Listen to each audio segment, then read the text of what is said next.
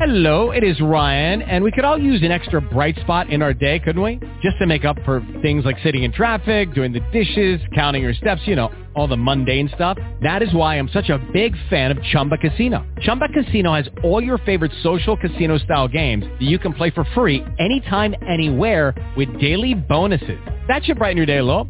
Actually, a lot. So sign up now at ChumbaCasino.com. That's ChumbaCasino.com. No purchase necessary. VGW Group. Void where prohibited by law. See terms and conditions. 18+. Still in the basement, no longer alone, with my homegirl Terez on the microphone. Music, politics, or just chatting it up. Brunch in the basement, see that's what's up.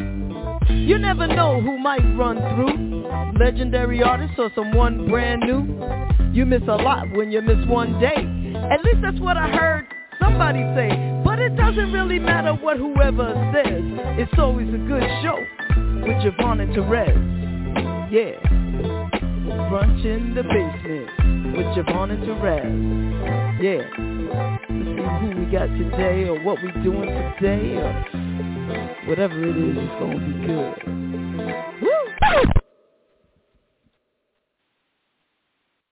Hey everybody, this is Kenny Bobian, and you're listening to Brunch in the Basement with JaVonne and Terez. Hi, this is Robin S., and you're listening to JaVonne and Terez in the basement. Show them love! Can't do it, y'all. Hey, this is Avery Sunshine, and I am in the basement with JaVonne and Terez. Shine. What's up? It's your girl Monifa, and you're tuned in to Brunch in the Basement with JaVonne and Terez. Hey, it's your girl Allison Williams, and you're in the basement with JaVonne and Terez.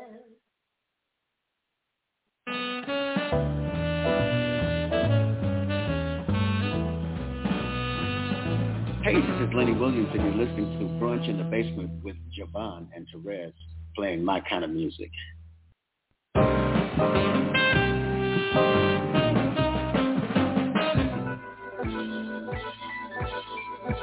Still in the basement, no longer alone, with my homegirl Terez on the microphone.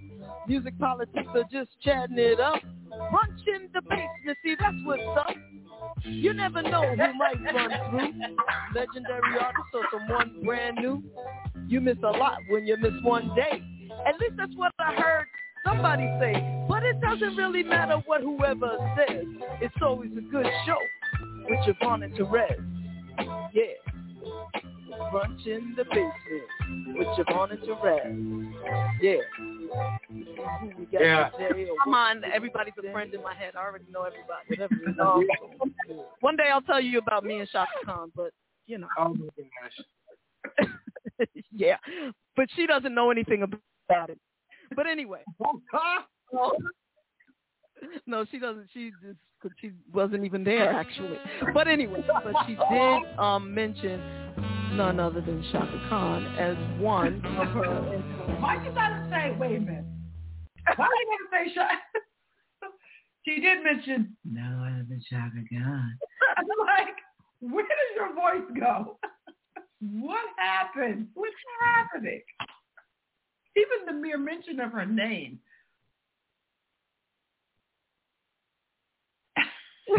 Silence. Oh, gosh. Would you believe I'm blushing? Yes. Hard. You're speechless blushing. That's the thing. Speechless blushing. Razzie, I can't help it. There's a Shaka rehab, you know. If there's a cure for this, I don't want it. I don't want it. Our senses, though, Jay. She's like, she got our ears. And no, I'm gonna send y'all some perfume. I'll get an address. I'll send y'all out tomorrow. You can send me some cologne, because I mean, cologne, you know. cologne? Yeah. Just in case I should meet Shaka Khan, I want to smell really, nice. Oh God. Okie dokie, man. Whatever you say. I just want to wish everybody a happy Shaka Hanukkah. All right, thank you. Let's carry on. I'm sorry. JaVonne, yeah, there's a pill you're going to be able to take for that. I promise not to tell them which way you went, but they're coming for you.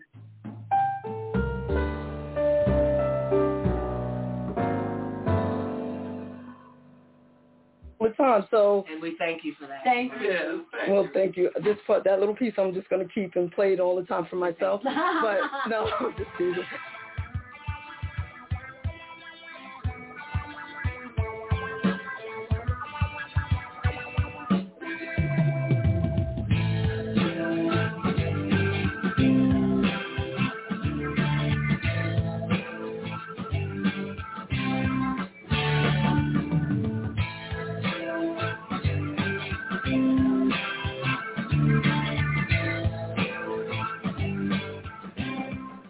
And I think it's time, Terez, to do a little rapid fire with Mr.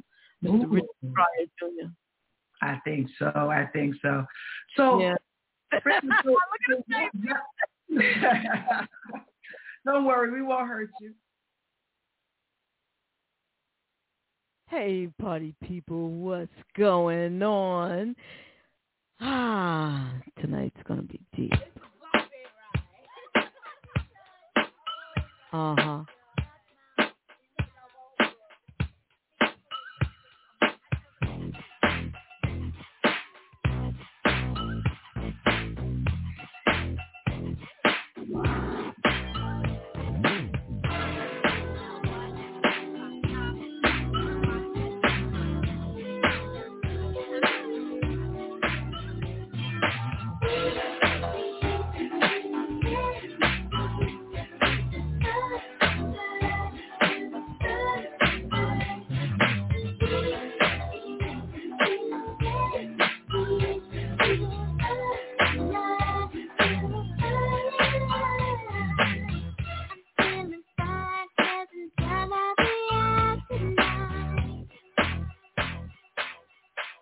Hey, Rezzy Pooh.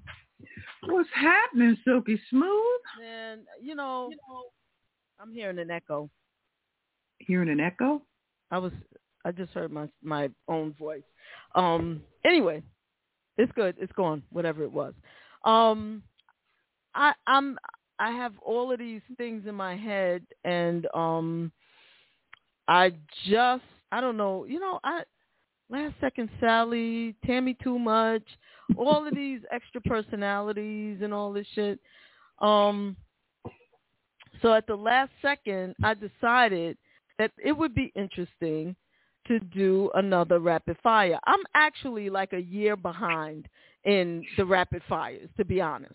Like there's a whole entire year worth of rapid fires and interviews that we did, but it works out to me, in my opinion, because some of the interviews that we may not remember all of what they said, or peeps we haven't seen in a while, we get to bring them on screen. It's like they're here during that period, so it works out. But I've been on a roll recently. I don't know if you noticed that. Like almost about every week, I've been doing a new rapid fire, and today I kind of slid home like right in time to come online and to have a piece of chicken. Yeah, then it occurred to me. I was like, hey, now I'm behind uploading the rapid fires that I show on like Terry Dexter that we did last week. I haven't put it up on Instagram, and like I'm just a little behind with those things. It's very interesting the way I give myself these chores. I'm like, JaVonne, please don't have any more bright ideas, okay? You're killing me, son. Just stop with the bright freaking ideas. But anywho, I said, we should try. I'm going to aim to have a new rapid fire each show. It's not like there's not enough material. So anyway, at least, especially on Wednesday nights for some reason. I don't know why. Only because that's the day that I'm at work with the pressure. And why let the pressure stop here? Why stop the pressure? Let's just keep it going. Let's make this pressure too. Fuck it. Yeah, I've heard that, but at the same time, that's not going to help. Why not? For so many reasons, Rez. First of all, as you've commented, you like the outtakes that I do on rapid fire. Let's just say rapid fire, right? Mm-hmm. That's because I'm going through it and I put my own stank on it. I'm not a freaking control freak. You know what? You, JaVonne, and the one with the eyes, the three of you. You're not my therapist. Just stop. What? You know, in one sense, maybe it's just that it's something that I enjoy doing, which is why I do it.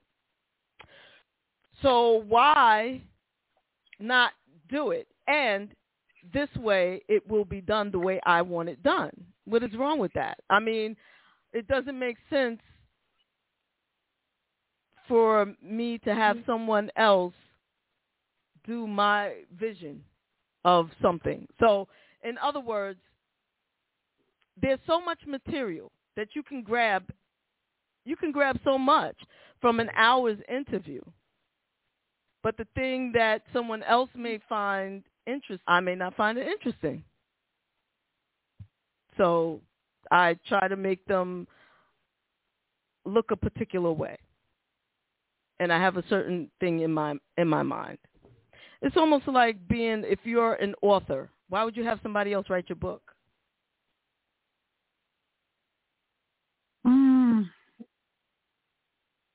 Why get somebody else to write your book? I don't get that. I don't see it as, I think that's a bad analogy because the author, the information has already been done, like the interview is already there. Someone else doing it affords you some things as well, because everybody's perspective is different. That way it has a different, the information, the book, if you will, be it that you use that analogy, the book is already the book is already there and written, be it that the interview is already there, so that's already done. What you have is a fresh perspective on some other things that may be important to the world. Not necessarily. It takes it out of being. Let me say this. I disagree with that perspective. When it comes down to editing parts, you were a part of the writing itself, the interview itself, so that's going to stand regardless, but someone editing something that they find interesting, you still get to say yay or nay, but you also could get a different perspective outside that could mean something to other people that you could totally miss.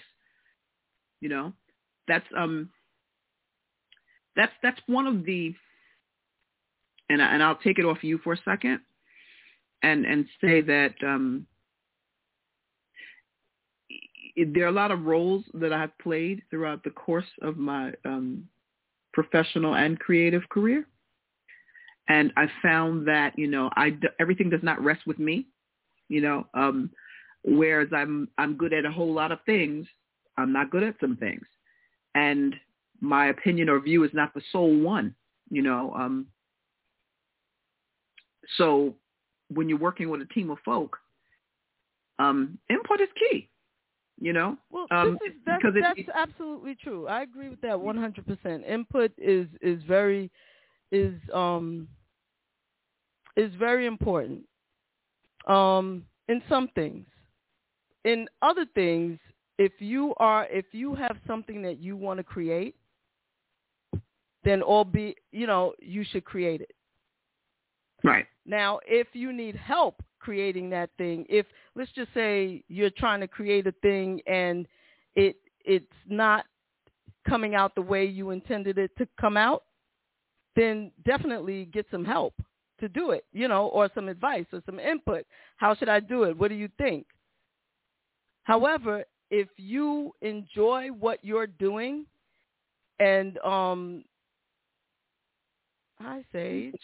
Sagey. And creating, then I think that you should create it. And I enjoy creating them. And so that's why I do it. And I think, for the most part, they have had some very positive feedback. I've not had any negative feedback about the rapid fires. Oh, it's not a negative or positive thing. It's art. You know, Right. It's subjective. Right. So it's really not art, but it's art told from one perspective when you're the only one who does it. If someone, I'm saying not do it at all. What I'm saying is if you're the only one holding the brush, it's only going to be from your perspective, as it should be if it's just if it's your your stuff. if it's something that you create. Let's just say, for example, Terez, you decided that each week for the show there was a particular piece of something that you do that maybe we don't know that you do, right? Mm-hmm. I did hear you singing a little bit on your chicken stew. That was interesting at the end, little thing. It was cute. Uh-oh.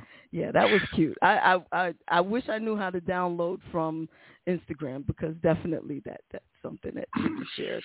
But I was making fun. That was so much fun. That was so cute. But if there was something, let's just say you write poetry. I don't know. Maybe you do, maybe you don't. But let's just say you write poetry. And Mm-hmm. each week you decide that you want to share your poems Mm-hmm. on the show, right? Mm-hmm. Okay, cool.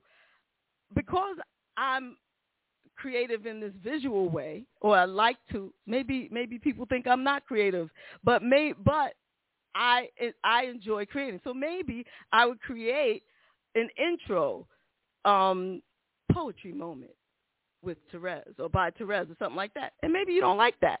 Maybe you don't like so then you say, yo, Jay, can I just pop in and do my poem without the intro? Then I'm like, okay, cool. All right, do your thing. And then you get on and you do your poem. You spit every single week. Is somebody supposed to help you with the poem? I mean, unless you want help with the poem. So it's the same thing. To me, it's a creative. It's not. No. It's you creating what you create. Mm-hmm. For me, like rapid fire or the little visual things that I do, those are my creations. Like me being creative, actually a creative outlet. So to have somebody else do it, I mean, I guess it kind of. I guess when you want something to stay where it is, you can do or you will have all ways of supporting exactly where you need to be. As you were speaking, rather, I thought about times where I've been in, like, for example, I've written scripts and things over the course of my, written scripts for stuff. And by the time, now if I'm going to keep it a hobby, I can open my closet and you can see all the scripts I've ever written. For whatever reason, I hold on to them. Maybe your script, somebody will hear it or see it or read it. And no. Hear me out on that. Meaning I could open the closet and see volumes and volumes of the stuff I've written as a hobby, as a whatever, doesn't matter. But the moment that, and it has happened to me, that's how I had to get this, I had to get this in real time, when you have other folk that are, and you know what, I can go twofolds with this too. I've been a part of professional productions where there was a writer of a book, a writer of the score, different people had different elements and they were all supposed to come together as one, right? And things did not move at all because of no one wanting to allow anybody else to make it cohesive, and I'm thinking about myself, and that was somebody else's production. That was off-Broadway production. All this money was invested, and the show didn't go. It was devastating. The show did not go, It was your show, or you were? No, I was at that time. I was the production stage manager for the show, and there and committed like everybody else was, actors and everybody else. And the person who wrote the book and the person who wrote the score were two different people, and they could not come into an agreement and work together for the greater good because they were all committed to their own situation. Now, mind you, the book didn't go anywhere and the score didn't go anywhere separate from each other. And what needed to happen was them to come together to make the production fly, where they both could have been stupid wealthy. It was a real big, and backers had given them a ton of money. See, now that's the thing. Somebody want to give me some money so that no. Hello.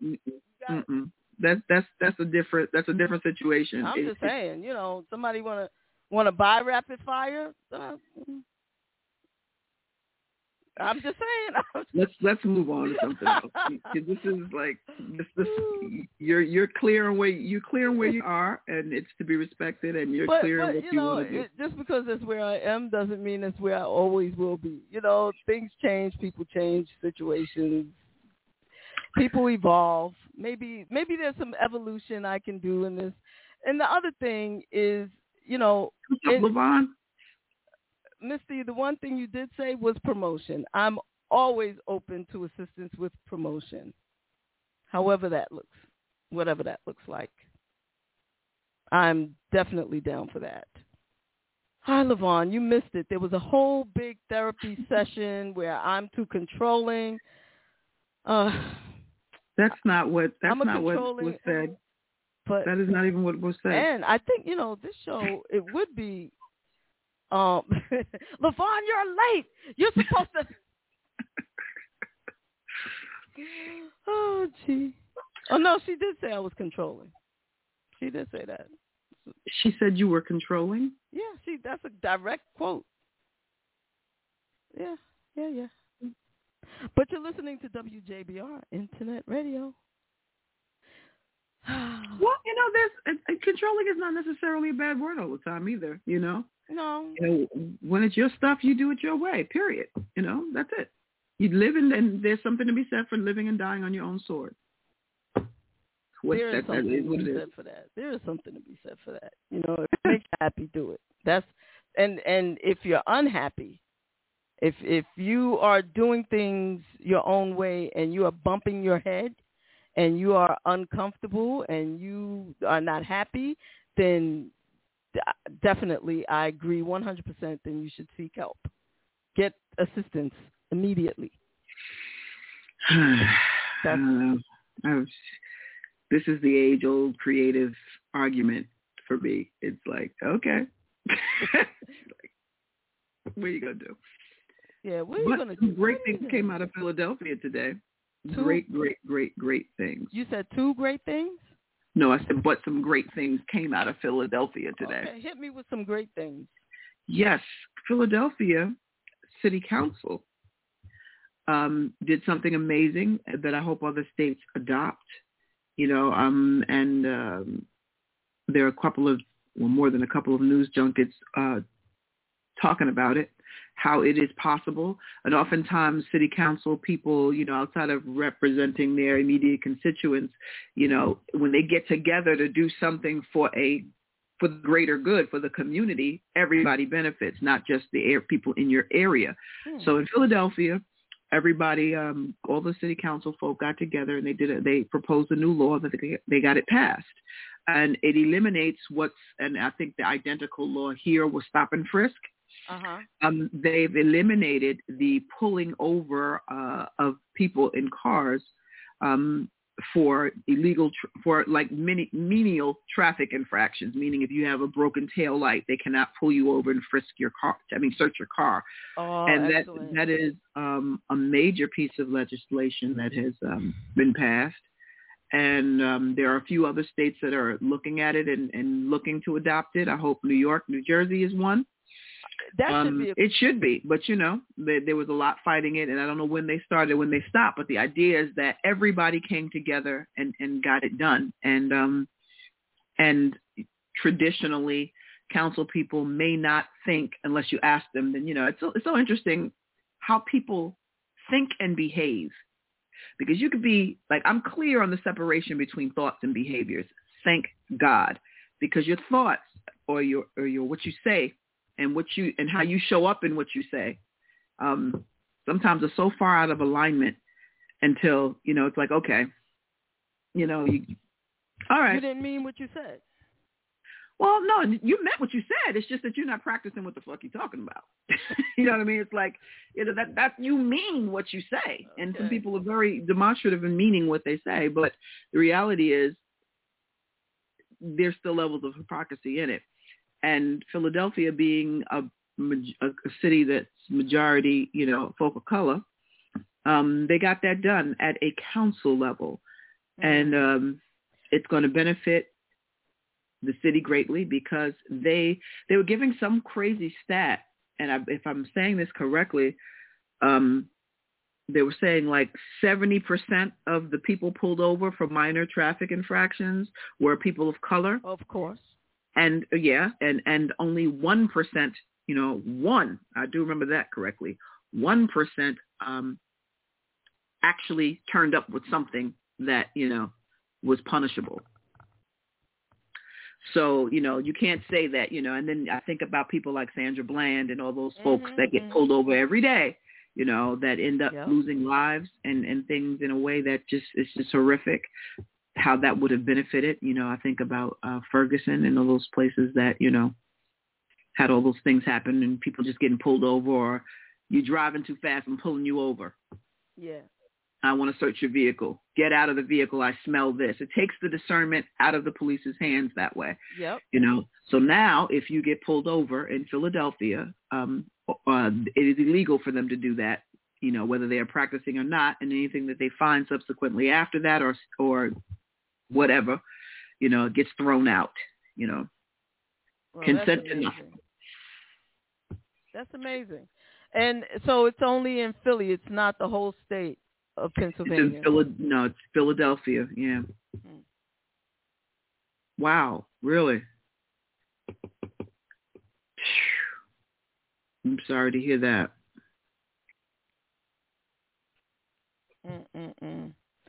That's terrible. That's terrible. It had me going through, I got pulled over once on the Belt Parkway, riding my motorcycle, and he asked me for my phone number. And I was so incensed. It took me a good maybe, I don't even know if I actually calmed down. I always make a point in saying never ride angry. But I peeled off and splashed mud all over him because when I had to pull over, there was nothing but mud to pull into. And I was trying to look for a patch of grass, but it just wasn't working. It was going toward the Verrazano. And he pulled me over. Rolled behind me very closely, pulled me over now, pull over now. And that's very scary from the back when you're like, don't have anything protecting you. When I finally did pull over in the damn mud, he gets out and asks me for my goddamn phone number. And I was incensed. Your phone number for what? Exactly. What did he want, a date? I don't know what he wanted. I was incensed. I was so angry, because first of all, it was like scary to say the least. And it was just, there was no reason to pull me over. I didn't do anything. Yeah, Eric something. That's a trip, man. Wow. I'm sorry, Miss DJ. Yeah, that's terrible. That's terrible. I mean, I've had some minor run-ins. Thank God, they just left me a little shaken, whether it be from fear or like that anxiety, that goes along with, oh shit, this is getting ready to get out of hand, or shaken from anger. Like, I can't believe these MFers did, So speaking of words, do any of y'all have a friend that turns into girl 6 when they start talking about food? Pissed me off today. Never felt so dirty about stir fry in my life. Ooh. Girl 6 when they start talking about food. I'm glad you mentioned that, but go ahead. I probably do. If it ain't me, I probably do. I think you kind of do, Terez, to be honest. I think when you start talking about food and the texture and talk to Rezi about some food, some good food. See what happens as the heat starts to rise. But I'm curious about something. Speaking about Girl 6, is there, and what I'm sure there is, but what is the name? And maybe LaVonne knows the answer to this. If you don't, Terez, what is the name of the sexuality where people are only attracted to voices, or they get off on like Girl 6 stuff, like phone sex, and not it must be like an audio sexual? Is that a thing? Is that so? Just voices? Yeah, like just voices. I mean, there are people that get off just on feet. There are people that get off on scent, I guess, and different strokes for different folks. This is, by the way, not a judgment. It's an honest question. Breathing hard and stuff. I was like, I don't like you like that, right? And I'm at work. Could I just have my stir-fried chicken? But is there a word? This is Pop would know this too, right? Demisexual? What is it? Demisexual? Huh? Is that it? I would think that would be like romanticizing or sexualizing God. Like, aren't demisexual? I don't know why I think that, but I don't think that's okay. What is it? What is there a definition? Yeah, a person who is demisexual experiences sexual attraction only when they feel a true emotion or bond with someone. For instance, they may not feel sexually attracted, but they could randomly see talking to someone or as a form of emotional connection, and they might be sexually attracted over a period of time. So, as in a case with any type of sexuality, there's room for nuance here. For that reason, any definition of demisexuality isn't absolutely concrete. It's up to the individual who truly defines their own sexuality and how it presents itself. It's just like for voices, I don't know. I would say, what is it in the voice? What does the voice make you feel like, or how does it make you feel? Missy J is saying oralism. Isn't that? Oh, gee. Okay, I'm not gonna say what I was saying. Because, I mean, there's certainly people. There's certainly great voices out there. I had my routine doctor's visit, and the receptionist had an amazing voice. I was like, wow. I said, you should do voiceovers. You have an amazing voice. She said, people have said that before. I said, no, I think so. But, again, it's art, subjective, No, this is true. I mean, but, everything doesn't have to be sexual, though, Here we go. I'm just saying. Look, you stay out of freaking trouble when you stay out of people's beds and people's loins. Ain't nobody going to nobody's bed. Ain't nobody going I said loins. Okay. Even that area. We're going to stay out of people's physical loins. However, it is Scorpio season, and I need you. I don't know if I can survive this. Man. I need you, Terez,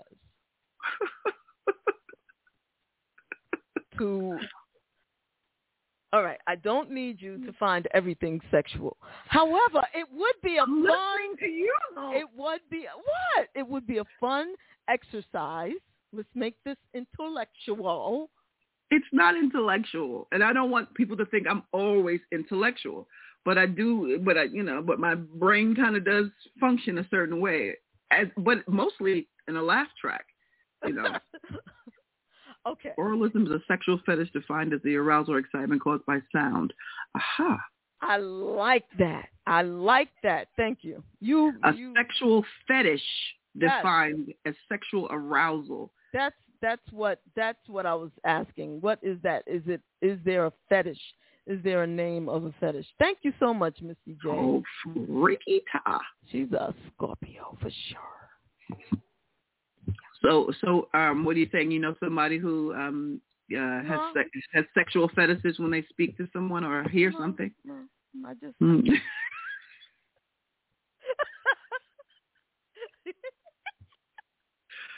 Oh gosh, you need to sit on the couch. LaVonne, we need to get a referral going. Something needs to get on the couch quick. See, one time she's out roaming the world. So, you know, I'm a wordsmith, so if you go with that, I got you. The must come before you get physical goods. I love you. Mm-hmm. Yeah.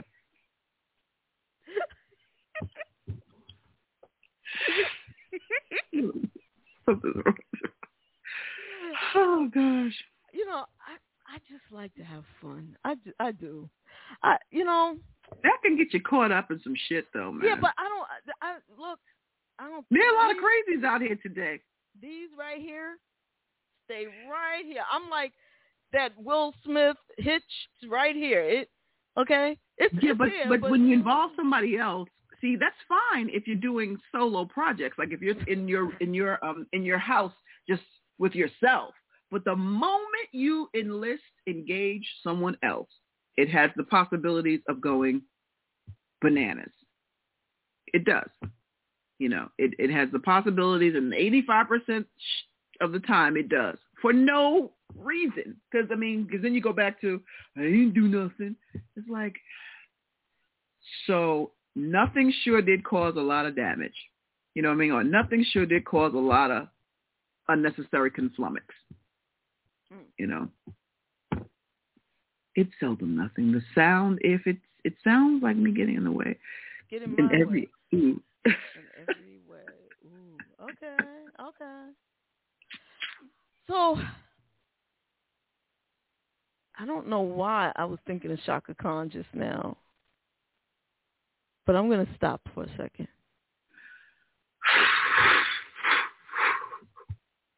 Okay, I didn't stop. I think I need to play a Shaka song, right? Just a little bit. It's the Shakaholism. Just a little bit.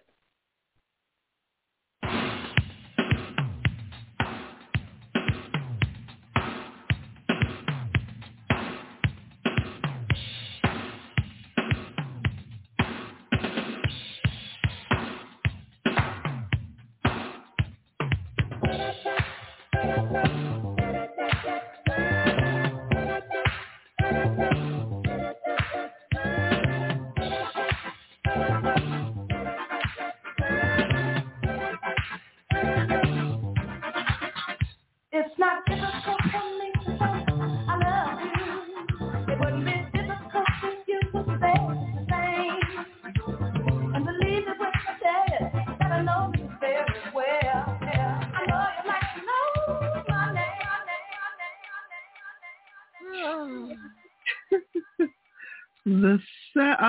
Did anyone else experience changes in their drive as they got older? Well,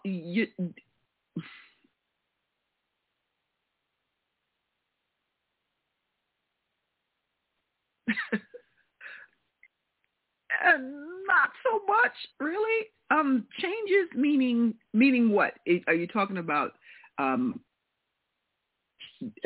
difference in where you stopped and started, or are you talking about it getting worse or better, or a drive meaning less or more? Like, can you give me some surrounding stuff on that? Specificity, LaVonne. Specificity. Yeah. Shaka sexual. I didn't make that one up. That Sage did that. I didn't do it. Okay, just for the record. For the record. Let the record show. Let the record show. Because the word fetish was mentioned. Yeah, you gotta make sure that you're not you're answering exactly what was said there and not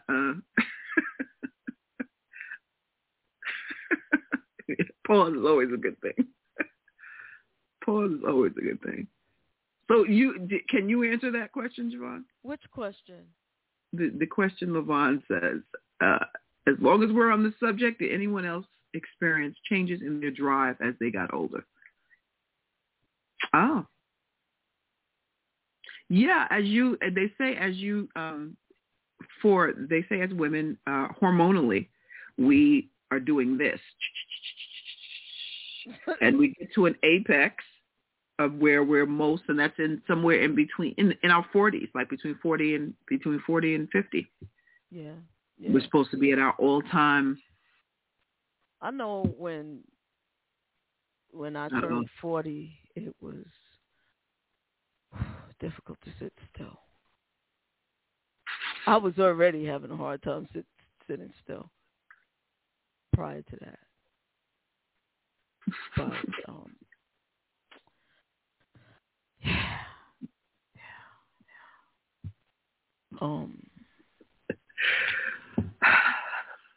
I would say, my understanding has matured. I think my understanding of the whole thing has matured. So I'm,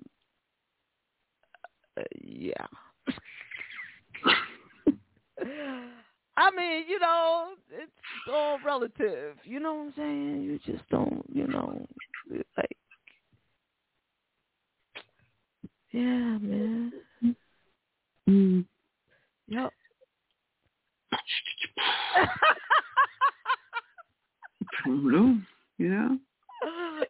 I guess I've always been kind of like, sometimes I feel like it, sometimes I don't. Sometimes you feel like a nut, and sometimes you don't. Never that. But sometimes I just, sometimes it's the furthest thing away from where I need to be. And other times it's like not that. For me, it's mostly always within arm's reach. Well, yeah. It's like one word phrase, one sent, one something, and okay. Oh, yeah, no. I'm pretty much, I'd be dead as hell. I'd be super dead if that were the case. No, just no. I remember having a really great conversation, and I don't remember how old. I want to say I was in my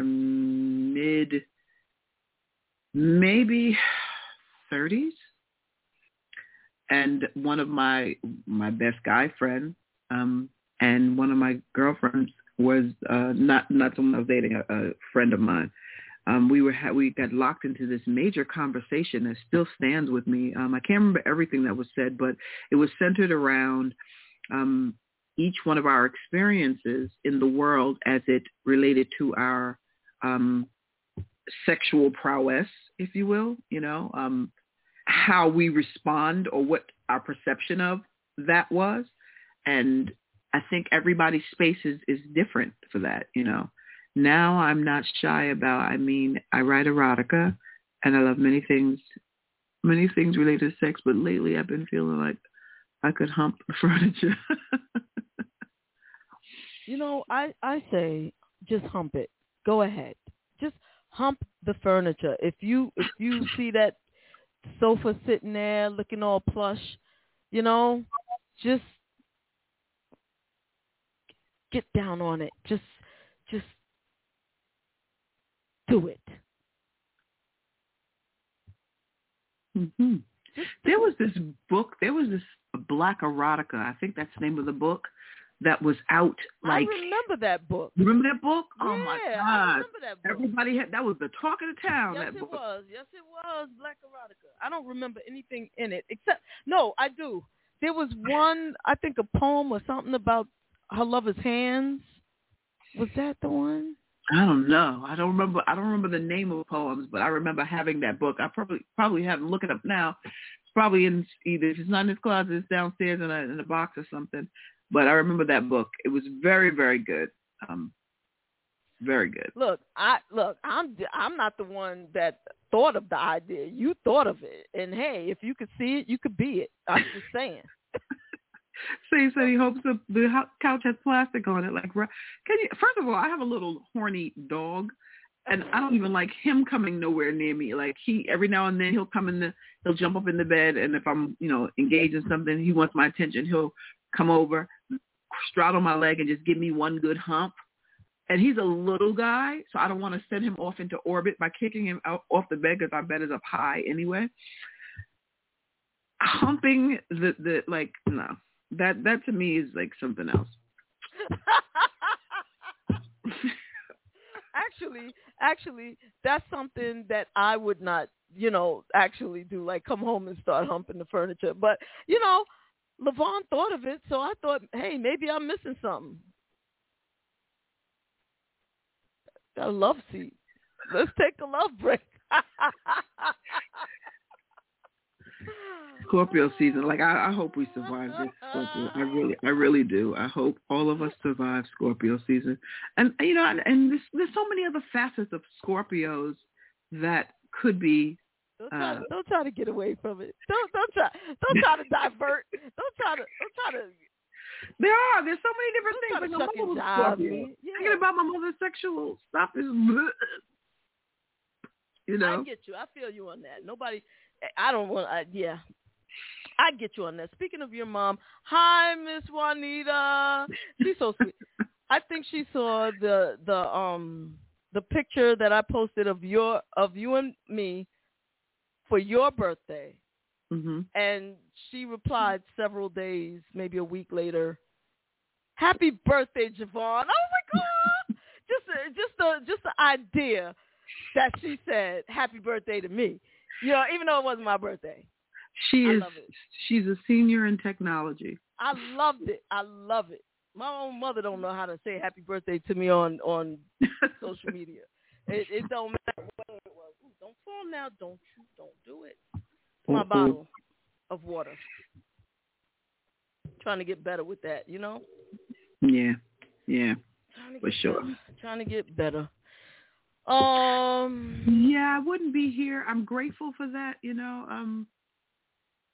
Yes, she please. And she's still learning the little things about space. So she calls it Spacebook. But and she's oftentimes she chimes in at the wrong time, I'm sorry, not for nothing, Sage, but we just hit Scorpio season. Can we hold up on the Sag season for a second? We just got to the hot spot. Okay, I dig you. I love my Sag friend. I have more Sages in my life than anything, to be honest. Do you? Yes. Is that the most popular sign in your life? I think so. Sages and Geminis. Mm-hmm.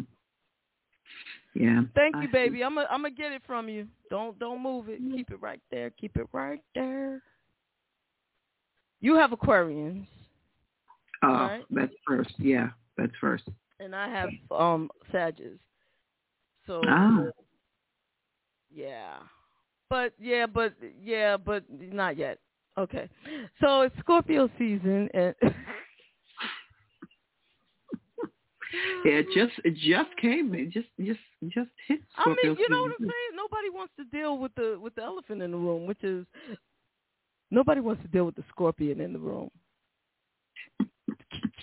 But that's all right. That's all right. I'm good. I'm good with it. So what's your week been like, Terez? What have you done this week?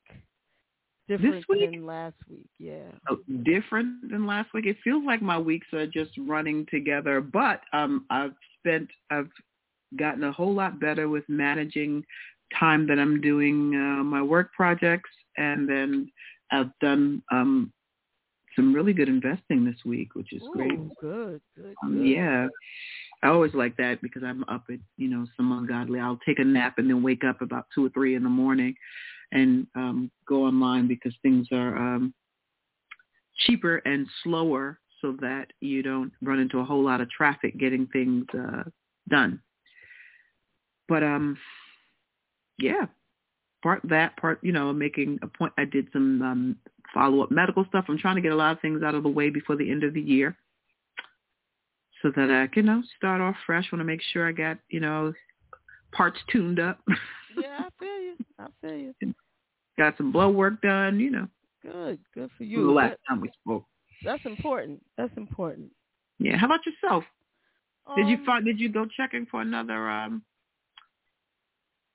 therapeutic connection?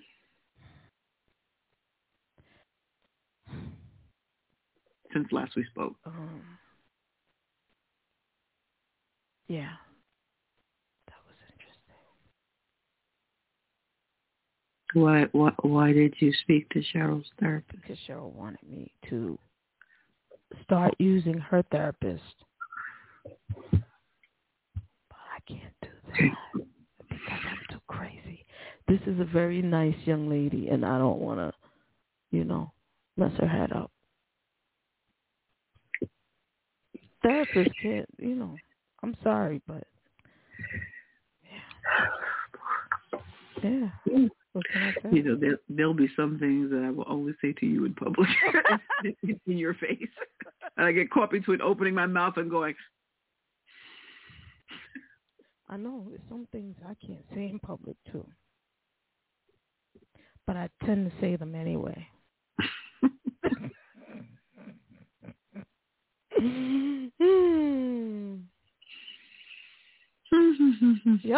Yep.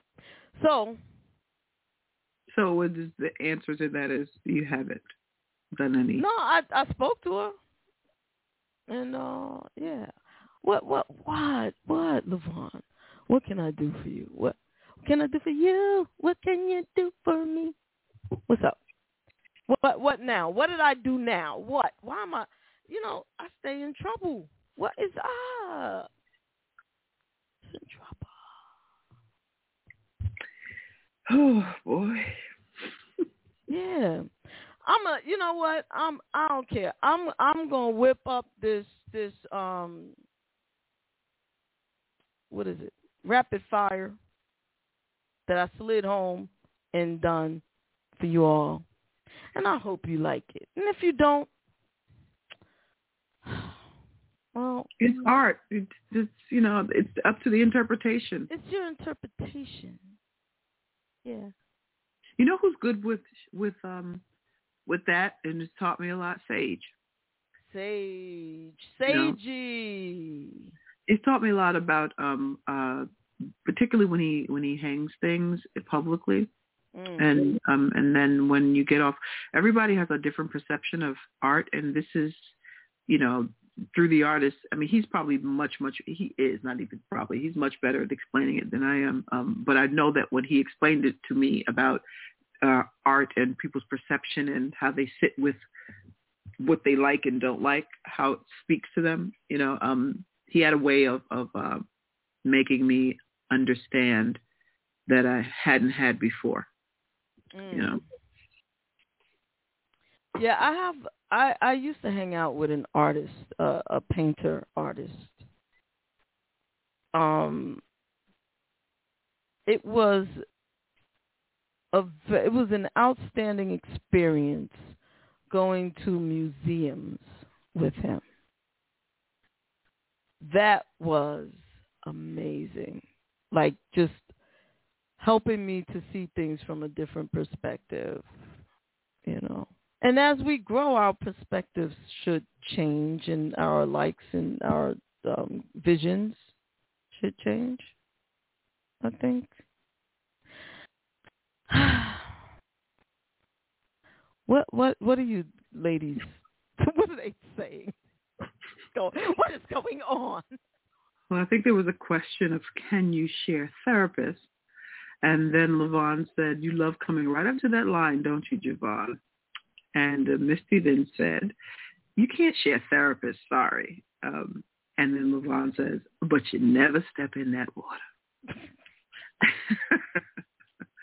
Yeah, I mean, sharing therapists can be tricky, but I'm sure somewhere in there, Cheryl probably thought, damn it, it's somebody. You need to see somebody, you know? Basically. Yeah. Only thing I can say is, therapy works, and you have to find the right one, and it may not be someone that, you thought was going to be the right one. Because honestly, it's up to the person to want to have the experience of wellness, and it is what it is. You can't force a horse to water, and you certainly can't make them drink it. Not even if it's looking like Shangri-La. And after they drink it, they're certainly gonna pee.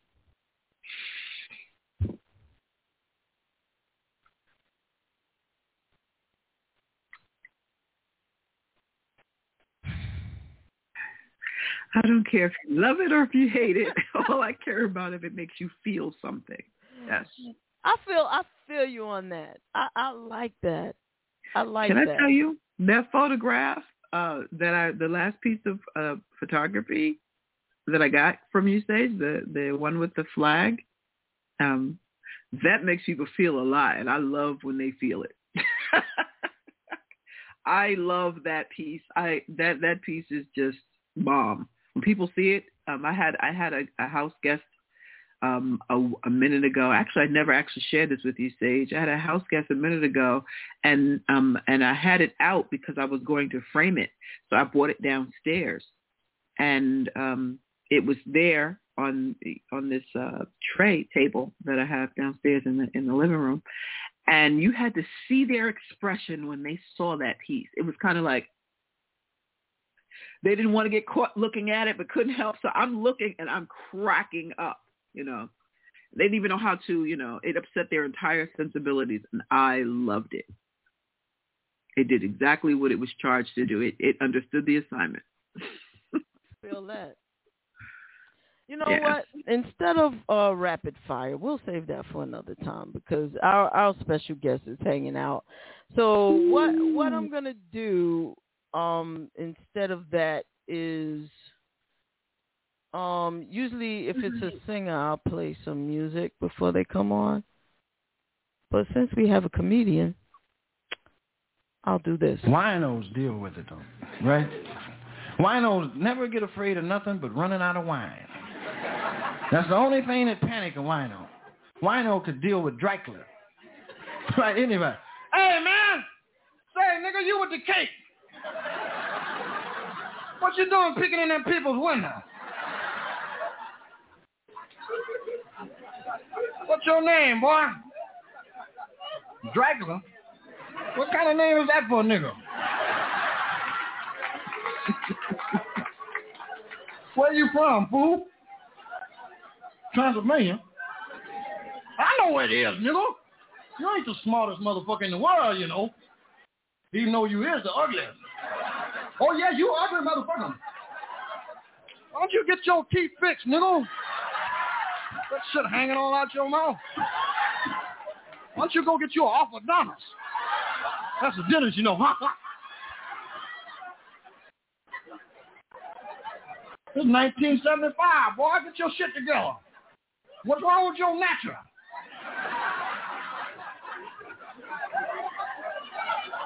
Got that dirt all on the back of your neck. You's a filthy little motherfucker, too.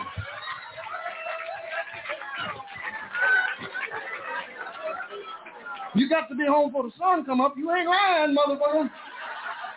See your ass in the day, you got to get arrested. You want to suck what? Suck some black niggas. You some kind of freak, boy? Or ugly freak? You ain't sucking nothing here, Junior. Suck your ass on away from here. What you better do?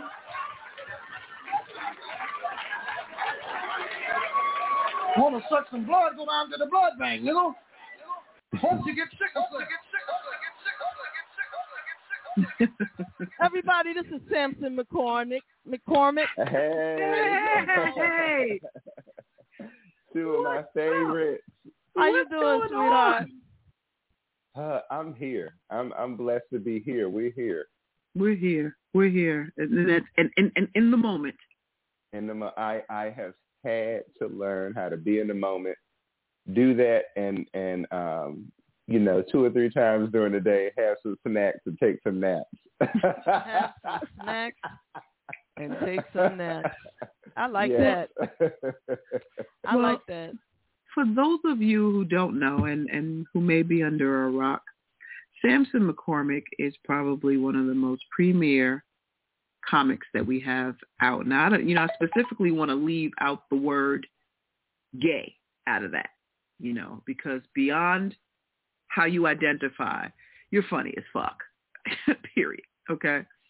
And you also attach your particular, and I've seen you publicly, your particular style of comedy is also something that's very refreshing too, because you talk about a lot of everyday instances and your experiences in those instances, Mm-hmm. How did you know that you wanted to be a comic? Oh, hell. I still don't know. Some days I wake up, I'm like, what are you doing? But, seriously, I have always known that I've been able to make people laugh. And not in any egotistical way. I was actually speaking last night to someone about how my journey through the entertainment business and as a person has been about developing my character as opposed to ego. And so, because I see other people and they are out here being ridiculous and people go along with that.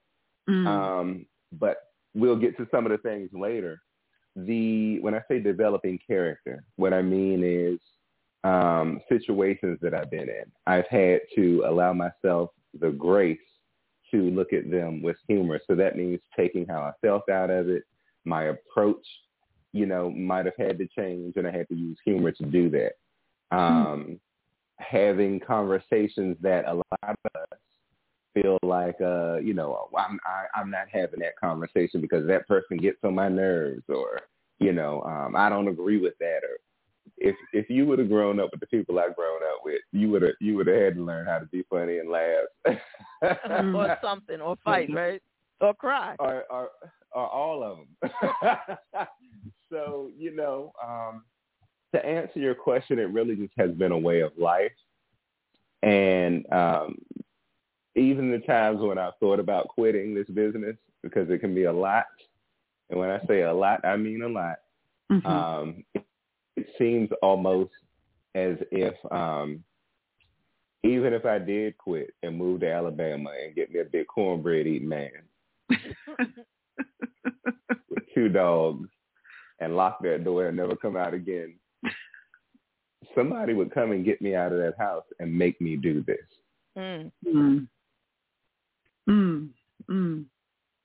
Yeah, I don't have a choice. Do you recall the first time you hit the stage? Because you do stand up. Like you don't, and then no disrespect intended whatsoever to anybody that what they call, internet comics, but you do stand up live right in front of folks. My microphone is on. Your microphone is on, and then you're in some areas where you are telling jokes that probably wouldn't go over well. With that particular, you've shared stories, open stories about being in spaces and places that didn't really want to see anybody talking, with your particular style of comic. What do you, first, it's 2 parts to the question. Do you recall your first? Any show you mean, or live? The very first time you stepped on stage telling jokes. 5th grade at Concord Elementary School. I take that back. 2nd grade, Miss Walter's class. I can tell you about her later. Miss Walter's 2nd grade. So let me ask you something about that. Was that the first time? Was that how you knew you were funny, or did you already know that you could make people laugh? Did your family find you funny, and something happened, and you like, I can make people laugh. I can change the mood of folks. That's power, by the way. That is. Actually, I think a part of it has been that I'm not close to my family, you know, and so humor helped me cope with that, and that's why I've been able to relate to people, because I'm not going to get all deep, but I haven't had the easiest life. And so as a child, I couldn't recognize that I had issues, but I could connect with people well, usually a lot of people who were a lot older than I was, and I could make them laugh. And so it was just that was when I recognized it. And it wasn't like an egotistical, "Ooh, I'm funny." This is how I connect with people. And, like Terez said, do it in a way where we can communicate, we can be honest, we can be open, and we can laugh about it and know it's going to be all right. So what was that experience like in the second grade? What do you remember about it? What makes that the first real memory of being on stage? Good question. Ooh. Okay, so I was a class clown. Okay. And I didn't know anything was wrong with that. I just knew that the classmates I could hold their attention. I also would challenge the teacher all the time. I remember when we first learned about Christopher Columbus, I raised my hand and said, okay, so if he discovered America, why were the Indians there to greet him when he got off the boat? In the second grade, I love it. See what I'm saying? I was in the first grade when that happened. Wow, I love it. Even a baby knows. You see? I've always thought like that. It can be a good and a bad thing. But to answer your question, so I got put out of class a lot. And then what made second grade significant was I had a teacher who to this day has impacted my life, Miss Diane Walters, who recognized that I wasn't a bad child. I just had a specific way of learning. And to be, 8 or something like that, I was just very advanced for my age. So she was like, what she did was she was the only teacher I had in my whole grade school who specifically paid attention to each kid in that class and found a way to connect with them to make their educational experience positive. And the kids were jealous because they were like, she was talking to somebody, the other 30 kids was like, come over here, And so the thing that she recognized with me was that I was really great at speaking and that I wasn't remedial. I wasn't a remedial learner, which is what they thought I was. It was just that, and they thought I was dyslexic, and it's not that. I just process information differently. Okay. And so she recognized that, and she knew that I should probably be in theater or something. And so she knew that if I got to speak my piece in front of the class, I would do my work. So every Wednesday she would go, if you do your work through next Wednesday, when next Wednesday comes, you get 5 minutes in front of the class to do whatever you want. Wow. And what would you do? What would that look like? What was little Sampson's 5 minutes of fame on Wednesdays look like? Because here's another 5 minutes on another Wednesday. Look at that. See how life is circular like that? It is. The Adventures of Baby Squirrel. I would tell these stories, Adventures of Baby Squirrel. And so, because I was fascinated, because I couldn't go outside when I was growing up. So there was this tree, and there was a squirrel's nest there. And so I would always see baby squirrels come out of there. And I started making up baby squirrel stories. So every Wednesday would be baby, and the kids loved it. Miss Walters loved it, and it was just funny. Baby squirrel smoking cigarettes. Baby squirrel got caught stealing out his mama's pocketbook. Baby squirrel's aunt moved in and is a crackhead, stolen washing machine. Oh, man. Whoa. So, it was these squirrels in the window, outside my window, and I just made them black people in the 90s, and Wow. That the ice, what is it? The Donald Goins series. That Baby Squirrel could have its own series now. You know what I'm saying? Donald Goins did it. Baby Squirrel's on the way. I love that. I absolutely love that. What do you think? And you've been at this in the game for a minute. But I have to ask you something. What do you think is going on right now? Have we become has society become so sensitive that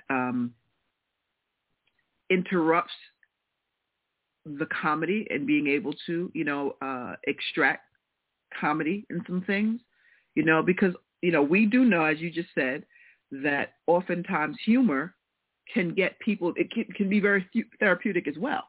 Mm-hmm. Absolutely. What happens to the line there? Is there a line? What happens? What's going on right now? I need help understanding.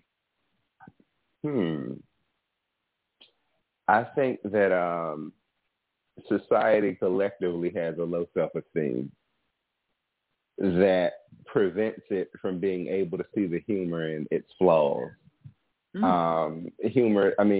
Society is also very hypocritical. And so in this weird way, we become, you know how you're dealing with somebody and they may project onto people because they feel bad about themselves. Mm-hmm. As a society, we do that now.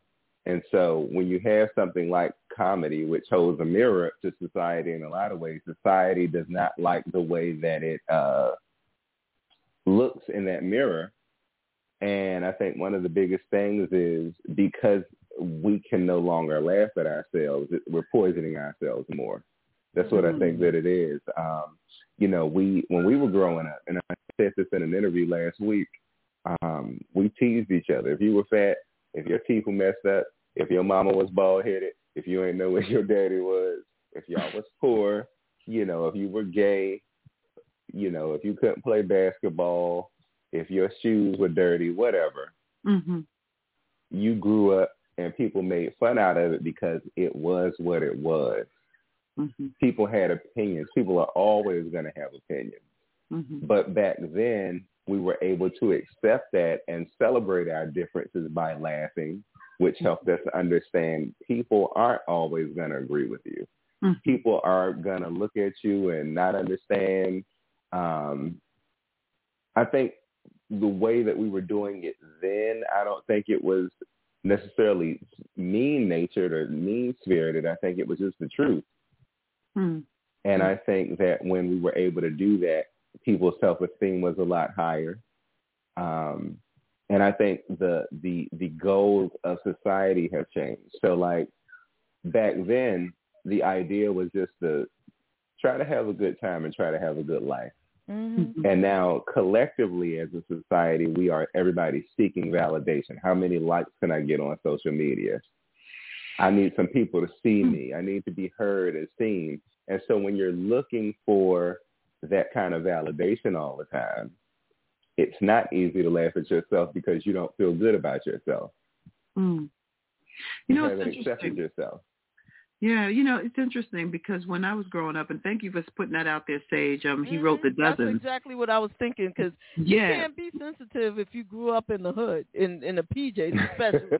Well, I tell you, there's always like a rites of passage in a sense, and not that it's any kind of hazing or anything, but, when I grew up, we called it snapping, and we would take turns, like, snapping on each other. And sometimes we said, you got scratched and then you came back next week and you improved your game a little bit and but it was nothing that you like you knew your mother wasn't on crack, and if your mother was on crack, that was the truth, but it's a painful truth, and it might avoiding it wasn't going to make it any different. Right. Whoever came out with, but that's why your mother's a crackhead. Oh yeah, then there's something wrong with their mama too. So you gonna say, ain't nobody mama perfect. Yeah, that's why you got 5 daddies. Oh, wait, which one? Oh, you don't know which one, right? You know, whatever it is. You know, I'm old, but, you know. I'm sorry, Rezi. You just... No. You're just right. took me back to the Bronx. And oftentimes, and I know that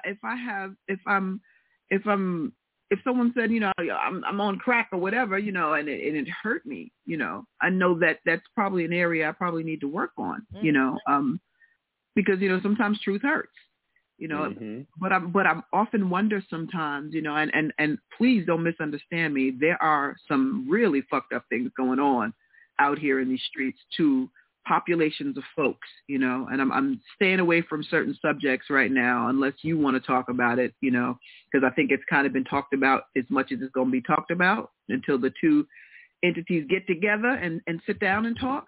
You know, we have lost the capacity to, I believe, let me just keep it on there. We've lost the capacity to be independent thinkers. And then when you have a comedian get on stage of any kind, you know, get on stage and start talking about what Nina Simone ultimately said, you gotta, you know, art's gotta reflect the times, That's you know. Right. So when you get on, and it doesn't mean you're right, doesn't mean you hold a candle to anything. You could be a world-class jackass, but you still have an opinion, you know.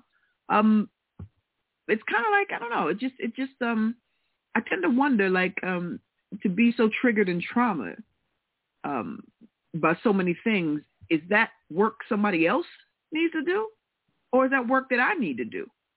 You know, is that work I need to do? Because I don't want to be triggered in trauma behind what nobody's opinion is. You know, there's a lot of for those who don't know, you know, a lot of what I've done in the streets for large populations in the LGBT community. You know, like this didn't start yesterday. You know, I've been doing this since '82.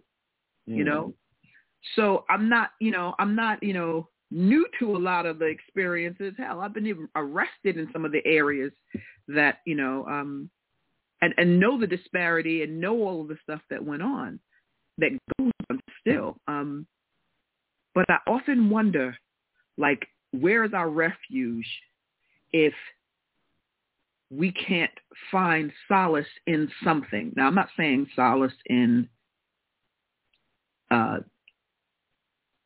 causing harm, if that's what it is. But I'm saying something. Like, I used to be able to go see Paul Mooney. I remember the first time I saw Race live. I was like this in the audience. And I was sitting next to this white couple, and I swear that side of my body was super hot on my face. It's almost like I could feel them radiating off of me, you know. But they paid a ticket to see Paul Mooney. You know what the hell you're going to get. Right. And Race was probably one of the most prolific pieces he did. Now, what, did he anger a lot of people? Were people mad? Hell yeah. Was it true? Well, people don't get mad unless it's true. If I say, you a chair, I'm a what? You a chair. What do you mean I'm a chair? You a chair. Okay, thank you very much. Have a nice day. I'm a chair. But if I say something disparaging about something that you actually are, you know, then that takes on a different feeling. Right. Right. You know. And I get it, and I just think that it and to go at odds, you know, like, I'm not for anybody's cancel culture at all, except for canceling those books that told us things that did not apply to us, you know. Yeah. But if you want to sit down and make things better, you know, or if you want to sit down and impart a certain view that you have, you know, or a certain thing that may get you to say, hey, but that doesn't mean even the conversation will have a joke coming out of it, because that's therapy. I mean, you know, because I could see jokes coming from a conversation, you know. What is the ultimate goal? You know, I need to hear, because everybody's pain is not the same, you know. And then if you want to talk about the division within, you know, certain communities, that's there too. You know, it's difficult, you know, and I watch eagerly, you know, and I've said some things, you know, but I just need to understand or just at least be able to say that you're from a therapeutic, and, and for those who know my background is social work, from a therapeutic point of view, there are going to be a lot of triggers and traumas, and giving someone else outside of your own self power over that that's more harmful than good. That's the harm, because people going to be people. They're going to say and do a whole lot of shit. And have license to do that, as you will, The problem is when I want someone to see the things the way I see them, and that's the only way they can see them. That's not living amongst folks, That's trying to control. Right. Have you had any experiences where you were doing your comedy, doing a stand-up or anything like that, and then you caught all hell for it? Or have you generally been accepted and appreciated for your perspective? A little bit of both. Generally, people love. I mean, you can't not hang around me or come see me perform and speak to me and not absolutely just fall in love. I mean, come on. That's true. That's true. That's very true. Come on. So if I run across somebody who does not like me, I'm like, you need to go see a therapist, because it's no way in the world. Like, I'm cousin Sampson. Come on. Very true. But there have been instances in this really weird way, like straight people surprisingly love what I talk about. And I think it's because some of them don't have gay friends, or they might not have a relative who's out, or they might be trying to figure out if they have a relative who's out. And I don't present as like this angry gay person. I'm just kind of like a friend, somebody who could live next door to you, who may be in your family, who's just open and honest, and genuinely funny. And I don't like to go around going, but I know I'm funny. Well, look, that's what's up. I dig that 100%. You look, say it, own it, walk in it. Twirl around it. Well, yeah. Yeah, when I'm on stage, I do that for sure. But, I don't like it. When I'm with people, we have a good time. We're real. And when we need to talk about things that are heavy, we can talk about it. But I think the honesty allows that heaviness to lift, and that's how we start to laugh at it. And so, in that regard, no, but I get pushed back in these really weird ways. Like I'll get pushed back from gay folks more than anybody. Mm-hmm. Nobody has opposed me more than gay men, especially gay black men. Mm. Oh, wow. I'm just like, God. And why is that? Why do you think that is? Like, what's the beef there? What's the issue?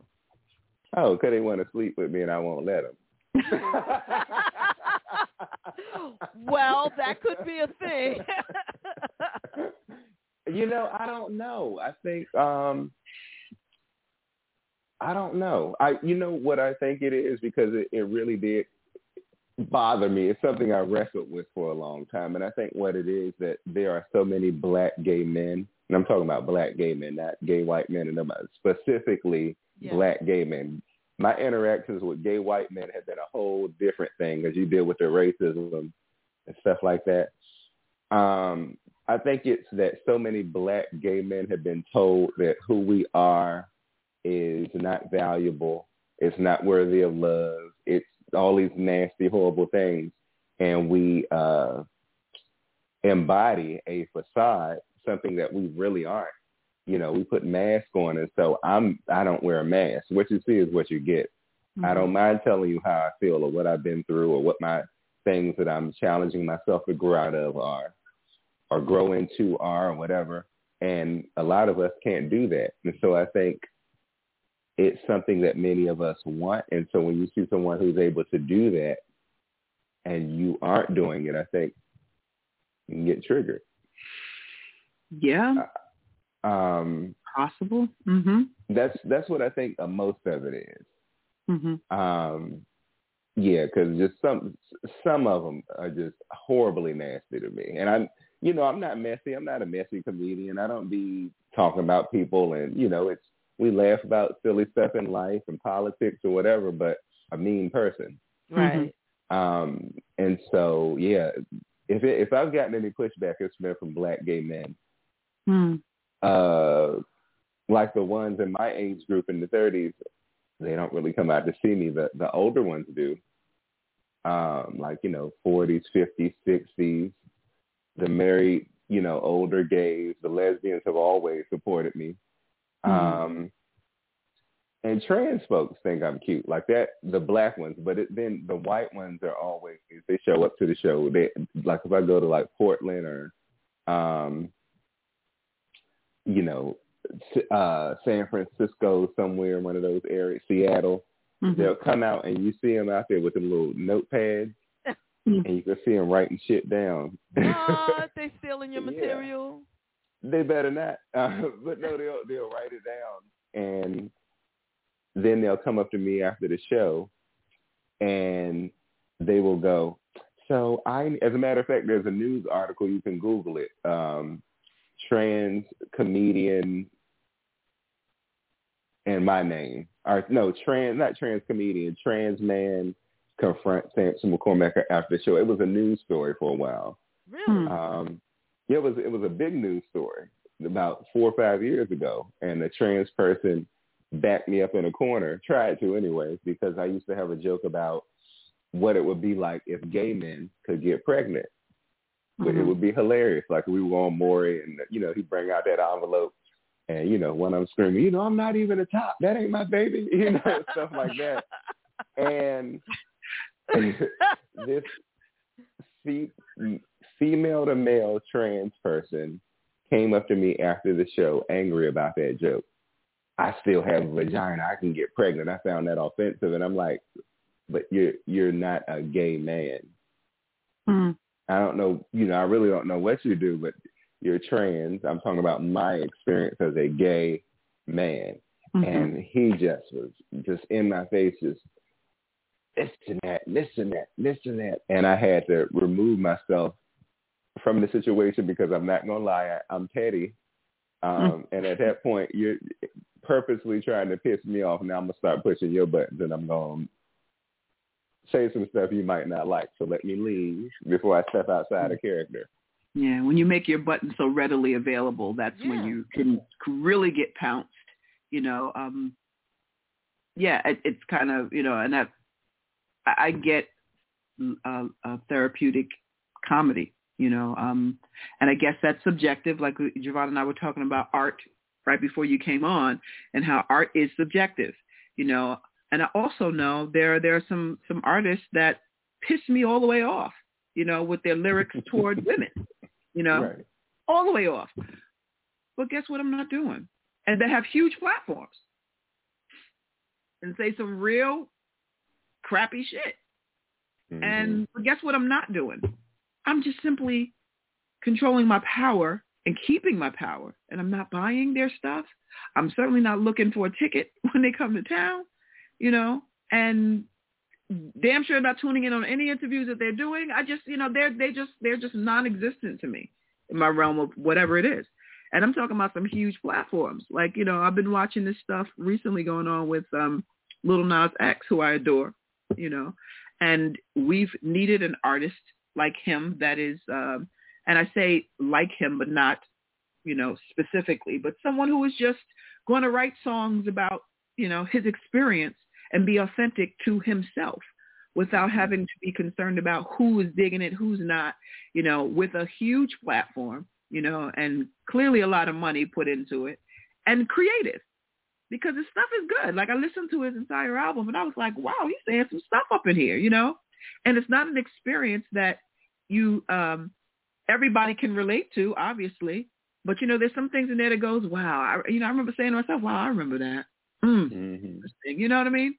And I just think it's so refreshing for us Stonewall gays, and I'm laughing because, when Dave mentioned that, like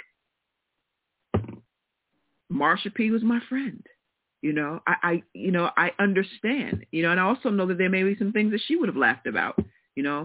I have trans brothers and sisters up and through my house, who I call family, affectionately so. Thought the shit was funny. And in some veins was like, oh yeah, well, that ain't funny, but fuck them. It's just a lot of But I think isn't it more so the white trans community that's upset? See, I take it up. Well, I don't know. I really don't know. I don't know who's mad. I don't know who's. I don't know who's mad. Video about it. I actually posted it, but I didn't get a chance to look at the whole thing, unfortunately.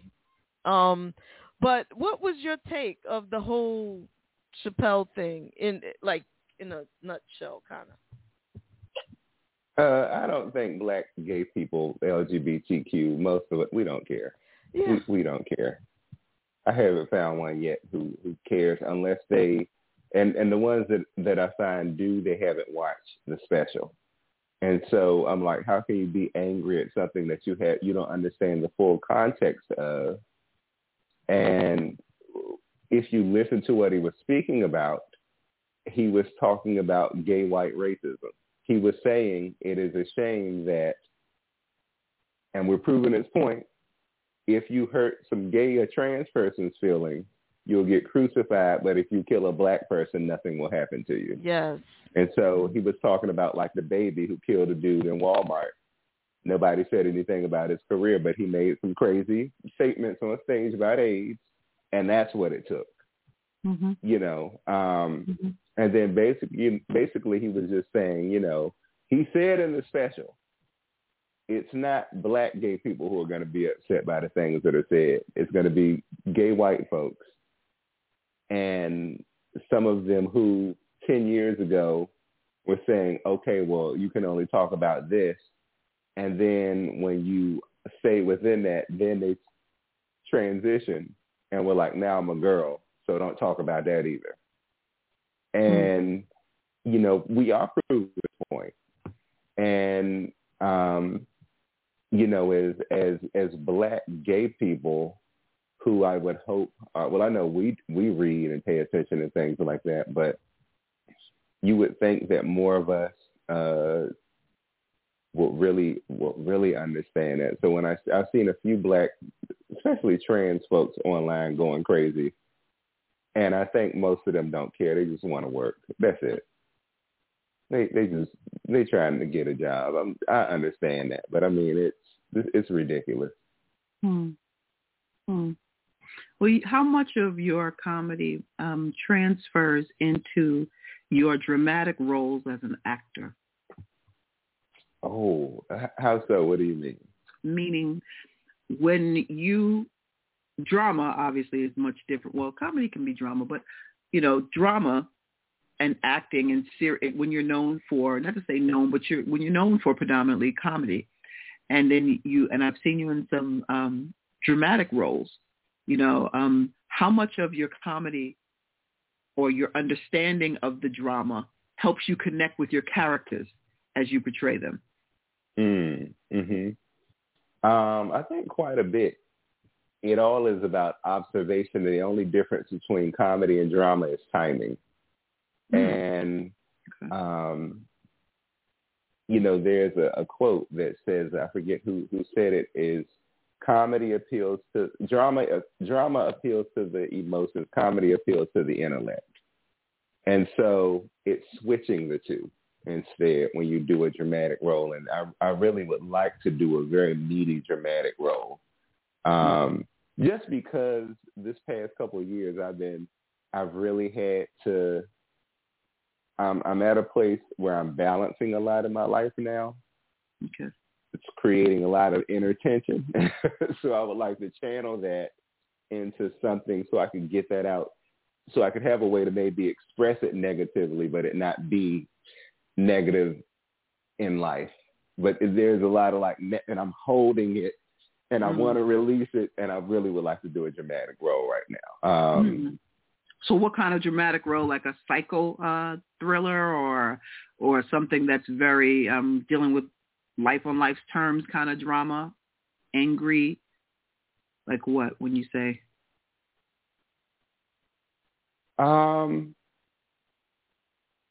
Maybe a little Denzel-esque. Angela Bassett-esque. Oh, you want to burn some shit down is what you're saying. Angela Bassett she just burn shit down, okay? Yeah. No, I don't. I think.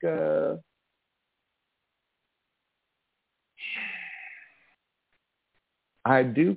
First of all, I don't like to say this out loud, but I think like people know who I am. Like people know who Sampson is, but I think some people still need to get woke up about what I really got going on over here. And so I just would like. I'm getting older now. Like I'll be 40 in 4 years, which is not old, but it's not. No, it's not old. But there, I say that because one of the biggest things I've had to wrestle with is not being bitter. Okay. Because when we're growing up, we're told, if you do this, this, this, and this, by the time you get this age, you'll be doing this and have this. And so then you get there and you like, you really have to learn how to look out over the landscape and go, this is what it is now. How can I try to position myself so that when I get here, maybe I can have it can look more like what I would like for it to look like, because many of us aren't given the tools and things like that. Okay. And so you have to go through life and learn. Okay. And so I would like to. There was a point I was going to make. I forget what it was, but I say all that to say the type of role you wanted to play. Well, yeah. Something where I can just channel all that in there. You may have to write it. Sage is asking. Sage Gallen, I'm not sure if you know who he is, but he is a Renaissance artist, quite like yourself. And he's asking, do you write? And sometimes if the role is not present for you, you may have to write that role. I know. I actually can write my ass off. And, it's a lot of ass to try to write off. But I have written everything that I've done. I've written it myself. I have friends who, most of my contemporaries are on either Broadway or, they've gone on to do some television show. And I'm the only one who hasn't gotten a chance to do that. Yet. And so it's coming, and I've had to really just almost every day. And one thing I will say is I'm happy. I've learned to be grateful for having to really have some things that I want delayed, because it's really taught me how to be happy for people. Just celebrate it like it's my own. Mm-hmm. And that's not something that I knew how to do 5 years ago, 10 years ago. Mm-hmm. And so I'm happy that I have learned that, that's a whole different story. But what I've really had to do was learn not to wait. Mm-hmm. And so most of my career has been, okay, well, this isn't going on right now, so maybe I'll go over here and do this. So I write my own material. I write all my own scripts. I have about 9 movies out, stand-up and written scripts. One of the first, and in 2017, I did a film that was nominated for an Oscar award. I Live Here, and that was directed by Shane Watson. And we got nominated for Independent Narrative Oscar in 2017. But it's not like people don't know. Like when you hear Oscars, you think best film, best actor, best actress. So there are a lot of categories. 70 categories, and we got one. Let me just say this. I don't know why I did not know that you were nominated for an Oscar. I do know that I don't brag about it. Yeah, but you know what? It's not not an issue of bragging. It's information about who you are and what you've accomplished and where you've been, and it speaks volumes. And it's not a bragging thing. Sir. No, sir. From this day forward, okay, get it together, Mr. Sampson McCormick. Yeah. Not just award-winning, Oscar-nominated. Okay? And if they can't handle the truth, that is the truth.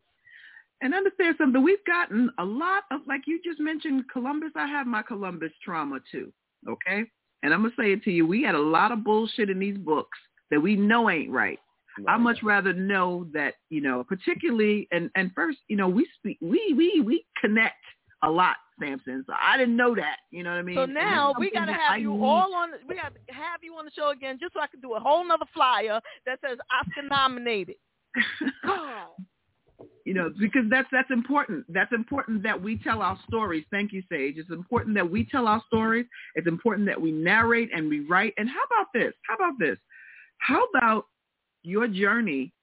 Because perspective is key, right? Mm-hmm. How about your journey? We've had some major deep conversations in person and, and otherwise, but I will say that how about your journey was to force you to write because the content is needed from your lens, How about this wasn't over here because that wasn't yours? What was yours is to do the writing piece so that we can have something certifiably ours. Yeah, you can always play in somebody else's stuff, but that means that's less time that you have to create your own, Mm-hmm. And Sage says, no, bro, that's something we need to brag about because there's someone out there that needs to know why they can do it because you have done it. But at the same time, I get the sense, and I could be wrong because I've been wrong about most things most of the time. However, I get the sense that when Sage says you have done it in all caps, you may not feel that you have done it. And that may be because you have so much more to do, but I don't know that you still feel the joy of that particular accomplishment. And I don't want to bog you down in it. I just want you to know that for us, it would be like, I don't know, think of back in the olden days when, there was only one black baseball player and how everybody rallied around when Jimmy Lee got a trophy, we all need to celebrate in your accomplishments. So when you're bragging, you're not bragging. You're sharing. You're giving it to us. You're informing us so that we could celebrate you. That's what this show is about anyway. Us celebrating you, and you've just given us more to celebrate. And so thank you. And that's why I'm harping on that.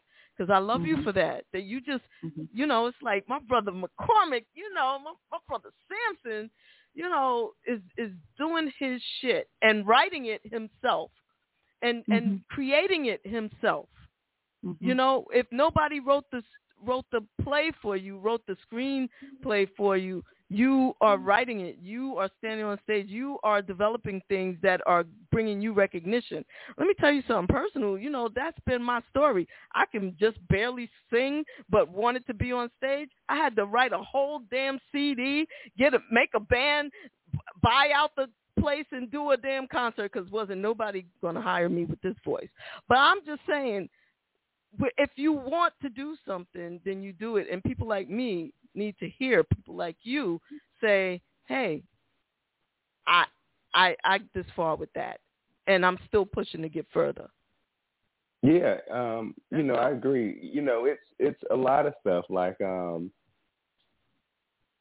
think the reason why I don't really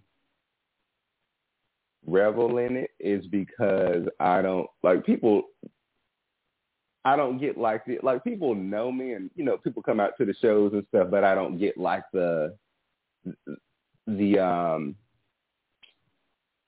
all of the recognition for things. People know, but it's I'm not going to say anything negative, but people know, but I just haven't had like that moment where people gave me my flowers. And I've been doing this for a really long time. And so, I've been to the White House. First LGBT comedian to headline the Howard Theater, Yoshi's in Oakland, the National Museum of African American History and Culture. I was there in their first year. And so they've had me back every year. And they're going to induct me into the museum. So, it's like all this different stuff going on. You know what? And then when I first came out, like, there were no black gay comedians. It was me and Andre Kelly. We were the only two. And nobody was hiring gay comedians. So, I had to... You mean out, or do you mean... Out gay comedians. Okay. Like, as far as... showing up, standing up on stage and going, I'm dating this dude, or, hey, everybody. Nobody was doing that. Me and Andre were the first two. And so that of note that people knew of and that sort of thing. That were actually, let me just make sure I'm understanding, that we're actually talking about gay content in your stand-up. Mm-hmm. Okay. Mm-hmm. Yeah, no black, there were no black men doing it. Like he was on the West Coast, I was on the East Coast. And again, funny. I say that very humbly, like I'm really great at what I do, but none of the club bookers were hiring. Some of the lesbians, the lesbians had like Olympia, what was the name of that cruise? Olivia. Olivia Cruises, yeah, and Miss Fest and Brown Sugar Bash, because, and the different clubs, because the lesbians were the first people bringing me in. I was the only headliner at only male headliner at like Lace Lounge. They wouldn't let men in those clubs. Like you had to bring a lady escort to bring you in and say this one's okay, and you couldn't stay in there for over 2 hours. Phase 1 in DC was like that. Brown Sugar Bash was another event. It was for black lesbians. Did you say you went to Mish Fest too? I didn't go to Mish Fest. They tried to get me into Mish Fest, but they weren't, those black lesbians weren't having that. But they tried, some people did try to get me in there because, I was the only male performing at like lesbian events, and it was just, I don't know why, that was just something I was having a chance to do, but nobody was hiring any of us for shows, so I had to like go to gay clubs and say, hey, this is what I do. Then I had to go to the press. I had to sell tickets, come out to the community.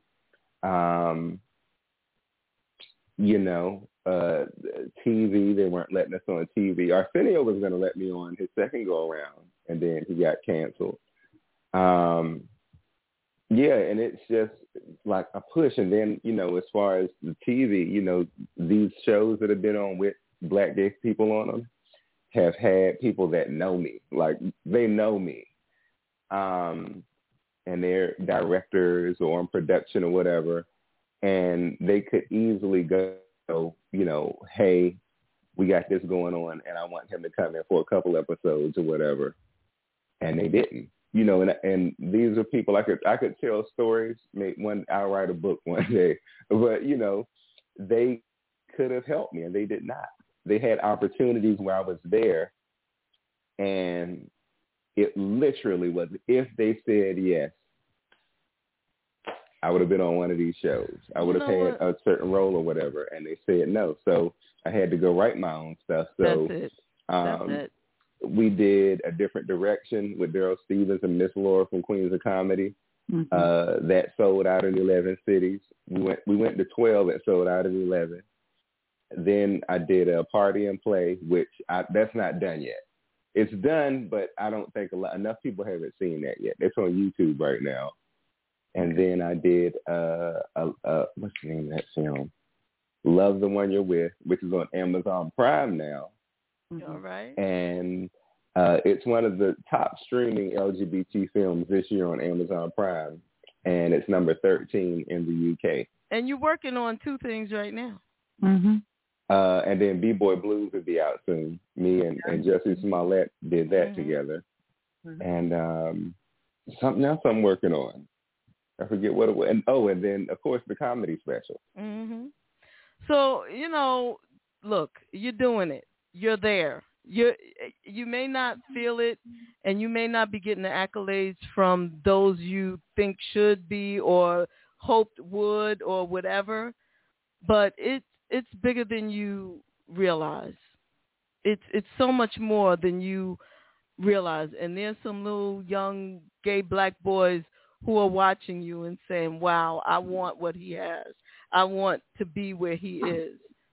And they're watching you, and they know that they can because of you.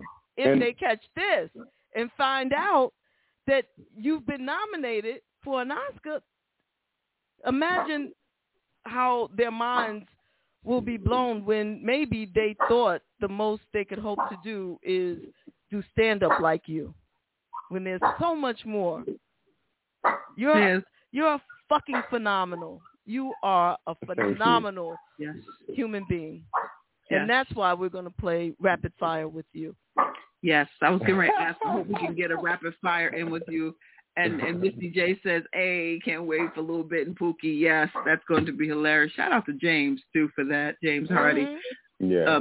He's and I'll tell you something, Sampson, you may not be able to see it right now, but you will in 5 seconds. So I think your job is just to keep moving your feet and get ready for whatever is coming your way. Because I bet you are aligning yourself with a position that not many have been afforded, just based on, And no is never a no. No is not right now. It's not no. It's just not right now. And it doesn't matter, because I don't even think you'll be interested after you get what's in your plate to have, real talk. Because owning is and I wish somebody had said that to me a lot earlier about owning your stuff as opposed to being assistant or being in other people's things. Because that's where we have the power. That's where we have generational wealth. That's where we, the ownership right there. And if you've written things and you've had things in the can and you have, just hold on. Just hold on. I don't know what it feels like in your skin. I'm not even going to, profess to. But I can tell you that, I'm listening and I'm like, okay. Okay. And all this stuff is just tech rehearsal for the big show. Really big well, show. The big show. I will say, two things. I'm happy that I have been able to give other people opportunities. Because my thing is, I don't like to say this out loud, but I'm really good at what I do, and so when I write something, it's going to be a hit. I can guarantee you that 9 times out of 10. And so there have been actors who I brought on, and, they got fans now, people looking them up and they getting other gigs and stuff. And I connect them with other people I know who do production, and now they're getting other jobs and other work. I will say also, most people, I think, they're getting paid too. Everybody who has done work with me is still getting paid from whatever they work with me on. Mm-hmm. So on YouTube, I had folks who put their music in the film. Mm-hmm. And so every time somebody watches it, they get paid.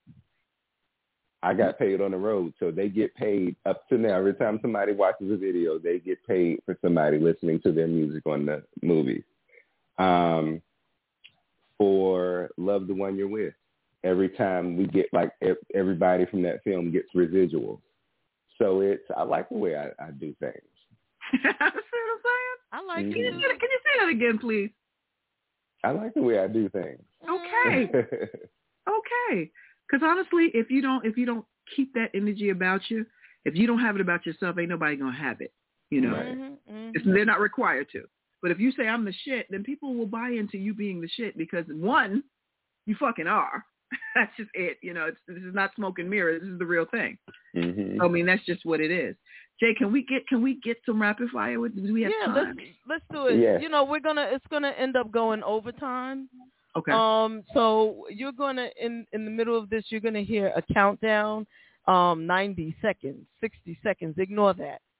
Just ignore that. We'll run out the room. Okay. Yeah, no, just ignore her. She just wants some attention. Don't worry about her. I got it. All right, cool. So the name of the game is Rapid Fire. We're going to ask, it's a word association game. You know that. And I'm going to say a word. You say whatever comes to mind. Whatever comes to mind. There are no wrong answers. They're all your words. Okay? All right. So my first word is Richard Pryor. Oh, the king. Mom's Mabley. Oh, legend. Marsha Warfield. Oh, the truth. I'm gonna turn a left here. Bernie Mac. The real deal. George Carlin. George Carlin. The Told It Like It Was. Gratitude. Necessary. Faith. Necessary. And my last word is going to be, or phrase is going to be, Black Boy Magic.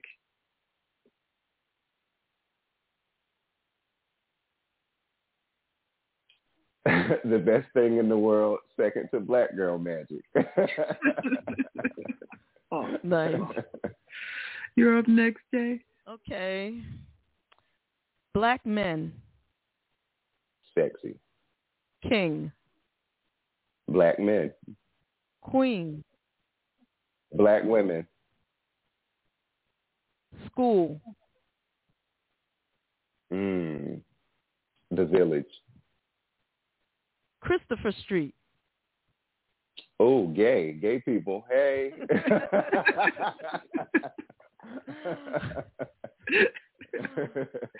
Rainbow. Gay white people. Comedy. Necessary. Lesbian.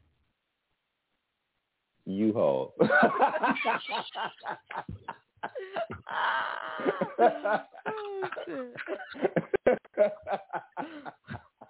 He ain't lying. I hate you.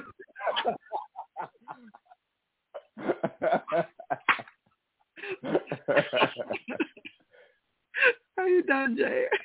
No. Okay. He got two more coming. Okay. All right. I'm sorry. That was a good one. You got us there. Broadway. Gay men. Shaka Khan. Oh, vocals. All day. Thank you so much. Thank you. All right. You want to give us a drop for the show, hon? Yes, so please. You're going to give us, hi, I'm Sampson McCormick, and you're in the basement with JaVonne and Terez. Hey, y'all, it's Sampson McCormick, and you're in the basement with JaVonne and Terez. That's perfect. Okay, and then you're going to give us one for our radio station. It's yes. Hi, Sampson McCormick, and you're listening to WJBR Internet Radio. Hey, y'all, it's Sampson McCormick, and you're listening to WJBR Radio. I'll do it one more time. It's Internet Radio. Okay, I got braces on too, so I'm over here. No, okay. you doing good. You're doing real good. WJBR Internet Radio. Okay. Hey, y'all, it's Sampson McCormick, and you're listening to WJBR Internet Radio, baby. I love that one. Yeah. Nice. Yeah. Thank you so much for coming through, Sampson. You are the bomb. And anytime you got anything going on, let us know. And we'll be excited. I know I'm speaking for both of us, but I believe that Terez will be just as excited as I am to see you. Thank you so much. Tell and everybody it's always good to how come they on. can tell everybody how they can catch up with you, how they can follow you and Google you or whatever they do to you. You know. Well, I could tell them a lot of things to do to me. No, so okay. Of course, you can Google me. What else? Instagram, yes, is just at Sampson McCormick. So just at Sampson McCormick, like my name is spelled there. And I also have a YouTube channel, which has really great content on it. And hopefully I will be making some new content very soon. But until then, I have comedy specials on there, films, commentary on political issues, social issues, culture. And I'm still touring even though it's COVID outside. You know, I go out. I still come on the road here and there. So. And how can someone get in touch with your management in the event they need you? bookingsampson@gmail.com, or you can go to sampsoncomedy.com, and there is a contact form on there. And I have a lawyer now. Hey now, and I have 2 assistants, and then I got some more folks who just come on. So I like what I'm over here doing right now. See what I'm saying?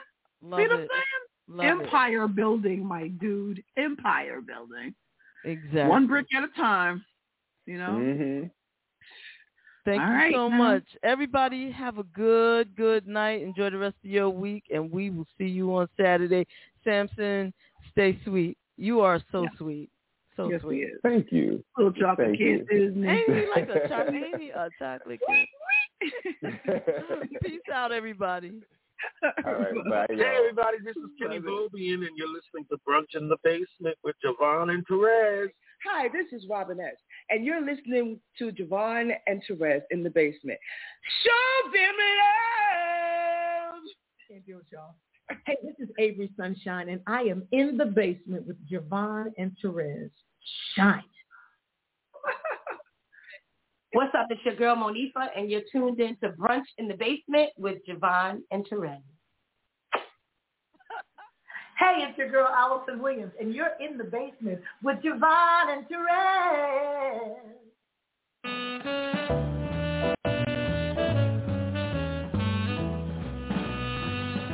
Hey, this is Lenny Williams, and you're listening to Brunch in the Basement with JaVonne and Terez, playing my kind of music.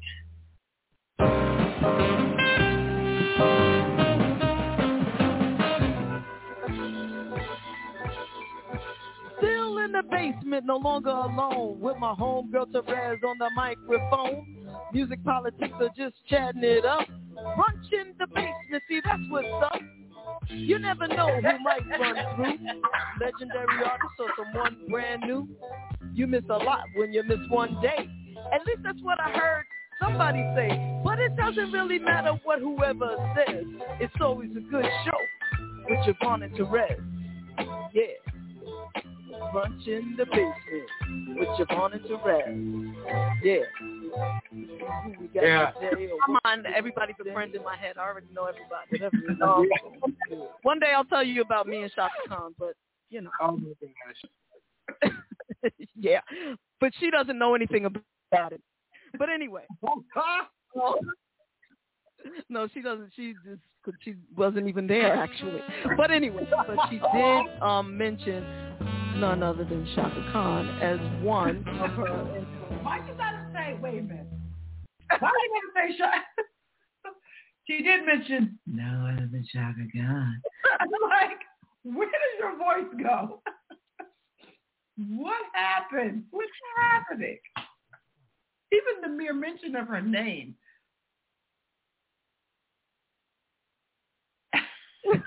Silence. Oh, gosh. Would you believe I'm blushing? Yes. Hard. You're speechless blushing. That's the thing. Speechless blushing. Rezzy, I can't help it. There's a Shaka rehab, you know. Cure for this. I don't want it. I don't want it. Princess though, Jay. She's like, she's got our ears. And I'm gonna send y'all some perfume. I'll get an address. I'll send y'all out tomorrow. You can send me some cologne because I mean, you know. Yeah. Just in case I should meet Shaka Khan, I want to smell really, you know, nice. Oh, God. Okie dokie, man. Whatever you say. I just want to wish everybody a happy Shaka Hanukkah. All right, thank you. Let's carry on. I'm sorry. JaVonne, yeah, there's a pill you're going to be able to take. I promise not to tell them which way you went, but they're coming for you.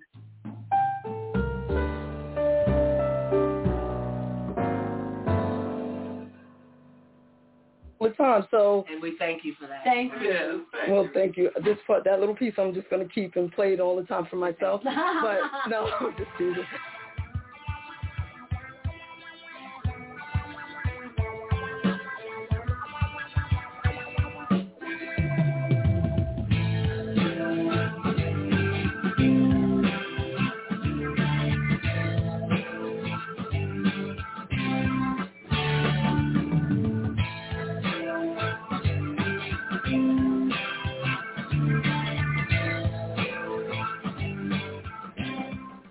And I think it's time, Terez, to do a little rapid fire with Mr.